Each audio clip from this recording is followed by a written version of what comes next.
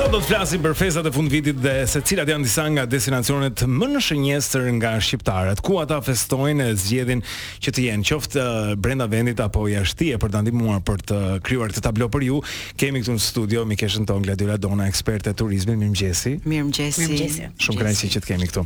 Po dua të fillojmë të flasim pak për disa nga destinacionet ku shqiptarët më shumë po duan ta kalojnë fundvitin edhe këto festat. Shqiptarët ndahen në grupe, si në target grupe, po ta themi kështu në gjuhë profesionale, sigurisht ndahen në bazë të ardhurave, po ndahen në bazë preferencave. Po të flasim për preferenca, mund të ndajmë në dy grupe të mëdha, që janë ata që i hikin larg dimrit, se duan temperaturat ngrota, dhe ata që thonë është dimër, do bëjmë ski, jemi çik fillestar në ski, mes të borës, do të paktën do shijojmë atë të ftohtin dhe atë se tani ka kohën, ka lezetin. Po ka nga ata që ikin me vrapse thonë, tikim sa është ftohtë, kështu që janë ndarë në këto fronte, si thua, dhe sigurisht mes tyre ka edhe nga ata që kanë një buxhet caktuar, dhe ka edhe nga ata që thonë le të eksplorojmë, le të Tani Gladiola, këto vendet e ngrota që preferohen, cilat janë? Vendet e ngrota është kryesisht lindja e mesme. Po të shikojmë për shembull në Emiratet e Bashkuara u liruan dhe vizat, nga prilli i tuti nuk ka më viza. Pra në Emiratet e Bashkuara Arabe është një vend ku shqiptarët po shkojnë për të. As Krishtinë ska atje. Është ngrohtë ka luks. Ikim babagjyshit, ikim të gjithë. Por çfarë ofrojnë Emiratet e Dubai për shkak çfarë bëhet? Ofrojnë luxury, ofrojnë luks, ofrojnë sigurisht. Okej, po luksi është në shapkat e banjës, në dushet, në mermeret, në ushqimet e këto. Po për të bërë, për të eksploruar. Është vetëm për rehati dhe komoditet. Ti po pyet dikë që s'ka qenë kurrë në fakt. Me çfarë të kanë thënë? Unë di vetëm trendet. Gatruar të ftuarit. Keni gatruar të ftuarin, nuk kam shkuar kurrë në Dubai dhe nuk kam as në plan të shkoj në Dubai. Po pse jo? Jam më tepër këto vendet autentike. Domethënë dhe më pëlqen që ka filluar të pak fluksi ose dëshira për të eksploruar vende që ofrojnë kulturë, që ofrojnë, domethënë cultural tourism. Hajde të shkojmë të kuptojmë kulturën në një vend tjetër. Po të shkoja tek një vend i ngjashëm, do ishte Omani për shembull, që është një destinacion që dhe tani është në rritje, që nuk i ka çmime, i ka të krahasueshme me Shqipërinë, domethënë mund të shkojmë diku ke 40 euro nata deri në 200 euro nata. Pra të përafërta. Të përafërta.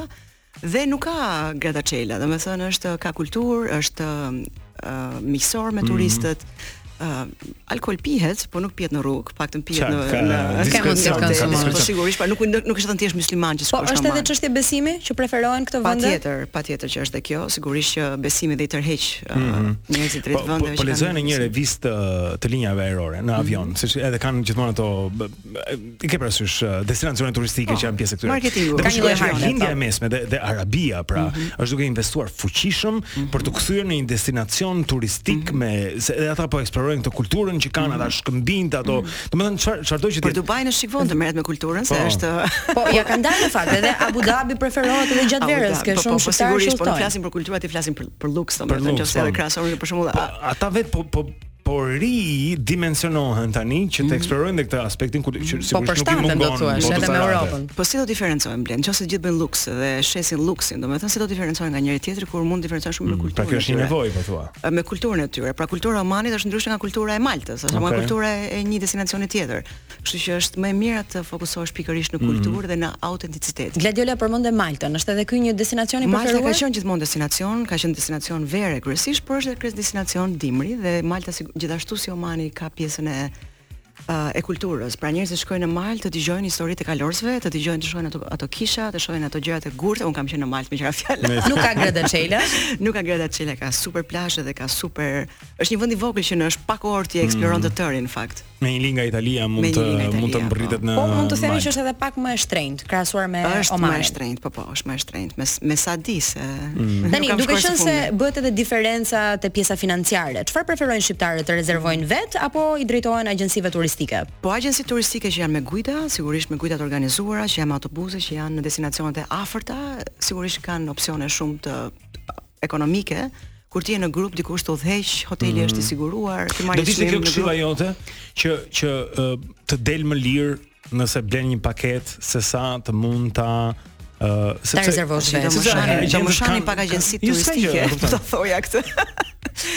Mua më pëlqen është procesi eksplorimi, domethënë procesi të nisurit të bësh pushime është të fillosh të mendosh për pushimet. Kështu që në momentin që ti mendon për pushime dhe fillon të eksploron në Airbnb, angazhohesh vetë dhe gjen çmimet më të mira. Unë shkova para pak javësh në Austri, një super vila atje, domethënë. Isha shumë krenare, gjeta unë, pak lekë, dhe shumë bukur. Po shumë mirë. Po para se të vim brenda vendit, se dua që ta përmbledhim edhe brenda kufive të Shqipërisë. Konkurrentët në rajon, sepse Malizi gjithmonë ka marr, pastaj Maqedonia, Veriut, po ashtu. Unë mendoj që është një klishe marketingu që ka nisur të marketojnë përpara nesh, por përsa i përket produktit produktit, hoteleve, domethënë infrastrukturë që është ndërtuar, ne jemi në avantazh sepse së fundmi e kemi ndërtuar, pra kemi shumë të mirë. Hotelet tona janë më të reja, shumë më të rinj, sigurisht po rrisim edhe shpirtin hotelier dhe po e bëjmë dhe të krahasueshëm apo kompetitiv dhe në atë këndvështrim. Dhe shumë biznese në fakt kanë futur edhe frymën e trajnimit, po investojnë edhe te stafi, që shumë e rëndësishme kjo. Po, absolutisht po, ka ndryshuar totalisht dhe ndihet edhe fluksi dhe gjithçka, domethënë. Por ndihet edhe një gjë tjetër që doja ta lidha edhe me temën tuaj që se unë dua të kalkuloj gjithmonë këtë trajnimi, po ndihet që shqiptarët kanë filluar dhe të bëhen turistë më të mirë, klientë më të mirë. Po ta vështirë. Kanë filluar, rezervojnë përpara kohe, planifikojnë, nuk thon ku do ikim sot për drek ose ku do ikim nesër. Nuk e lënë në minutë fundit. Prandaj shumë destinacione janë fully booked. Për festat. Madje lënë edhe review. Kanë filluar të praktikojnë edhe këtë që të ndihmon shumë edhe nëse ti do të zgjedhësh një hotel apo një destinacion për ta vizituar.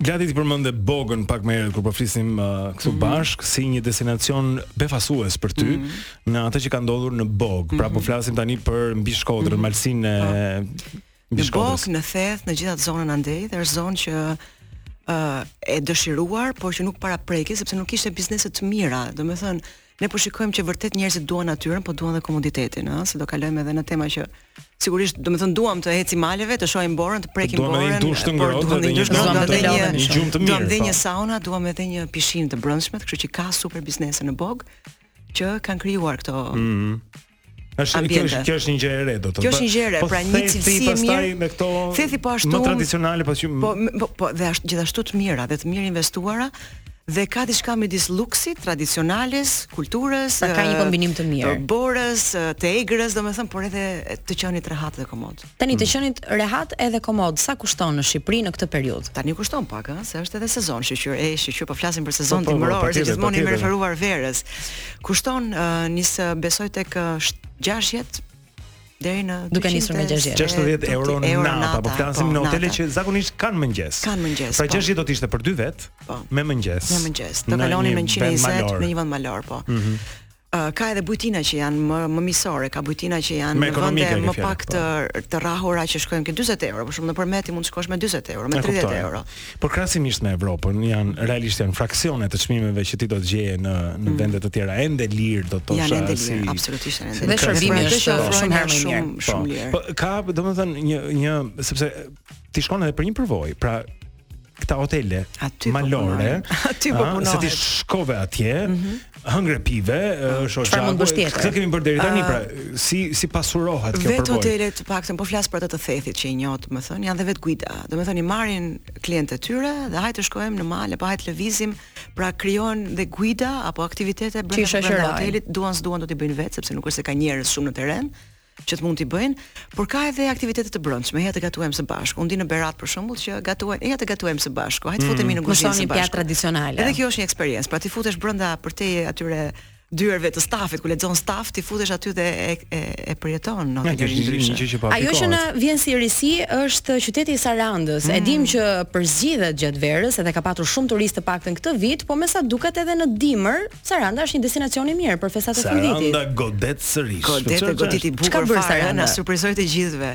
Saranda kishte kohë që njihej si qyteti i dimrit, po njihej për ata nordikët që kalonin muajt e dimrit në Sarandë, që janë këto long stays, domethënë këto net qëndrimet e gjata, por goditi me tregun e Krishtlindjeve, edhe jo vetëm me kioskat e bukura dhe ngjyrat. Nuk kam qenë këto ditët e fundit, por në televizor e kam hasur, pra që është bërë ajo shëtitoria e Sarandës atje, është kthyer në një destinacion shumë të bukur, pra. Ja, nëse mund të përmendim vetëm një informacion, Saranda renditet në vendin e 15 të listës së organizatës së destinacioneve më të mira europiane dhe një nga tregjet më të bukura të Krishtlindjeve për të vizituar në vitin 2023-2024. Ajo që mua më habit është si u marketua kaq shpejt, u kap, domethënë nga si të thuash, u kap si destinacion. Se është në Forbes. Se ka shpejt, domethënë, ishte mund të them edicioni i parë, se gjithmonë ka pasur tentativa, por kishte edicioni i parë dhe direkt domethënë u kap si destinacion.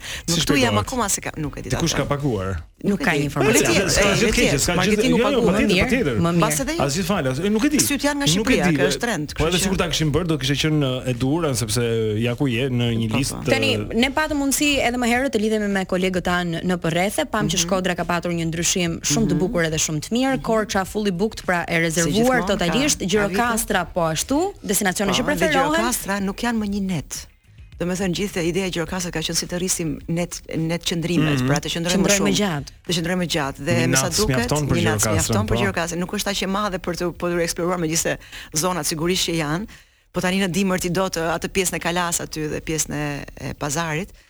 Ka aktivitete për të bërë, ka aktivitete, baret janë plot, restorantet, ka muzikë, janë të veshur tradicionalisht. Kemi parë. Dhe Sarandën po ashtu e përmendëm si risi. Fondi shqiptar amerikan ka organizuar edhe mbrëmje me muzikë, me raki, me verë, me gjitha këto balle në shesh. Tani vetëm Vlora nuk e dëgjova. Vlora vazhdon. Vlora ka filluar, nuk është se këtë vit, domethënë, ka disa vite që tenton të jetë e hapur dhe në dimër. Hotelet kanë ato tentativat e tyre me muzik live, me ka një që Vlora ama. Të nëse mund të abstrahojmë tani kështu. Po duhet të them se Gjirokastrës i rri, edhe Korçës i rri shumë, edhe Shkodrës i rri. Vlora, sepse këto identifikohen pak edhe me, po them, ortodoksi, pak katolicizëm, domethënë festa kështu. Po Vlora ka hotelin luksi që kapi një target group që duan atë qetësinë, duan atë peshkun e ato gjërat e freskëta akoma dhe pra Vlora është destinacion luksi, ka shumë më të larta. Po pak më të qetë, domethënë se sa është. Lindjen e kaluar e kalova në Vlorë, edhe domethënë jam vetë frekuentues. Qet. Po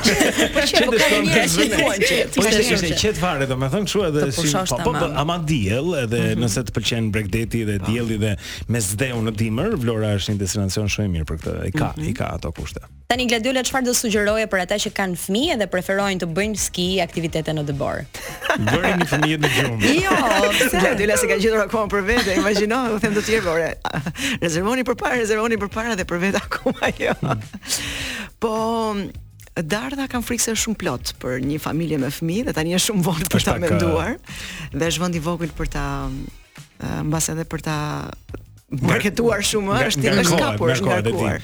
Është ndodhe që edhe rruga bllokohet ndonjëherë nga makinat e mëdha që shkojnë në. Po jo vetëm brenda Shqipërisë, po mua m'pëlqen Kolashina, domethënë edhe ka dhe ato vendet ku ti mund të fillosh të tentosh me fëmijët. Bunny slopes që quhen po. Dhe kjo është interesante, nuk di në Kanada, më duket se nuk ka shumë. Jo, sepse akoma s'kemi një strukturë skish të mirë, po themi funksionale siç janë këto që kemi parë. Por jo për fëmijët. Diçka e bukur që vjen po ashtu si risi është glamping, që po preferon. Glamping, ne quajmë risi, në fakt i ka rrënjët që në shekullin e 16 ose më vonë pastaj në me skocezët dhe më vonë në shekullin 18 me otomanët.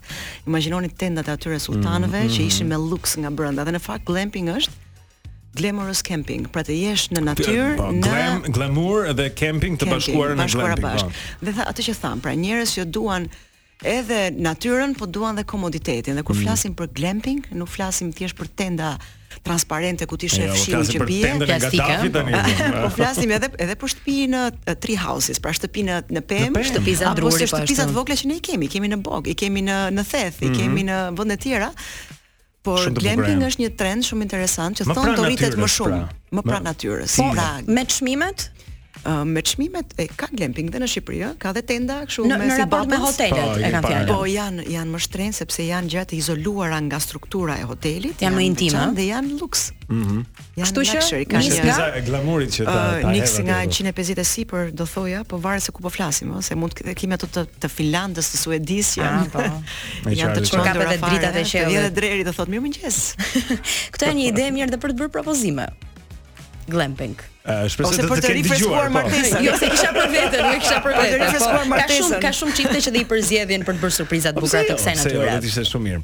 Kështu që është një sezon aktiv, pra janë festa të cilat i gjejnë në hotelet, restorantet të prenotuara, të zëna, njerëzit duan të festojnë, të shijojnë njëri tjetrin dhe më vjen mirë që dëgjoj nga ti, sepse në përreshtë apo lexoj që ka një rritje të cilësisë së ofertës që është konstante dhe tani vetëm diçka se nuk u ndalëm te kjo. Kosova sa preferohet nga ne shqiptarët e Shqipërisë në këtë periudhë? Ka plot vende të bukura. Detyrim është patjetër që duhet preferuar. Kosovarët na mbajnë gjatë verës, ne duhet i mbajmë gjatë dimrit, të paktën gjatë dimrit, dhe Kosova ka super vende të mira, se duhet të kishim kapur. Po patjetër, është Brezovica, është Peja, sigurisht është dhe qyteti, është dhe kryeqyteti, është Gjakova, ka shumë shumë e këndshme. Patjetër. Ka shumë gjëra fantastike. Syt patjetër nga Kosova. Mrekulli, ne do të të lëmë të shkosh. E di që je rrugës po mbaj me Top Albania Radio, se do ta mbaj të hapur radio. Se do të qëndrojmë në këtë mënyrë bashkë. Faleminderit Gladiona, dona ekspert e turizmit për dhënë sa ide të udhëtimeve të këtyre festave. 9:26 minuta. Ju jeni me Top Albania Radio.